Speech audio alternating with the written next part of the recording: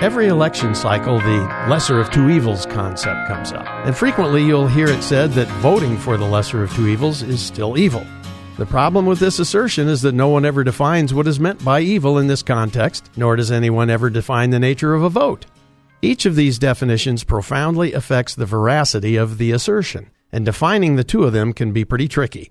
Within the context of original sin, for example, we're all evil. Compared to Hitler or Pol Pot, on the other hand, I assume none of us are. And sometimes it is said that a vote is a sacred endorsement, a matter of the highest principle.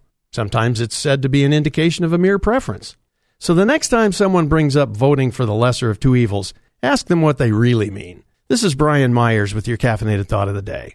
You can hear more from Brian Myers and Shane Vanderhart on Caffeinated Thoughts Radio, Saturdays at 8 a.m. and 6 p.m. on the Truth Network, 99.3 FM.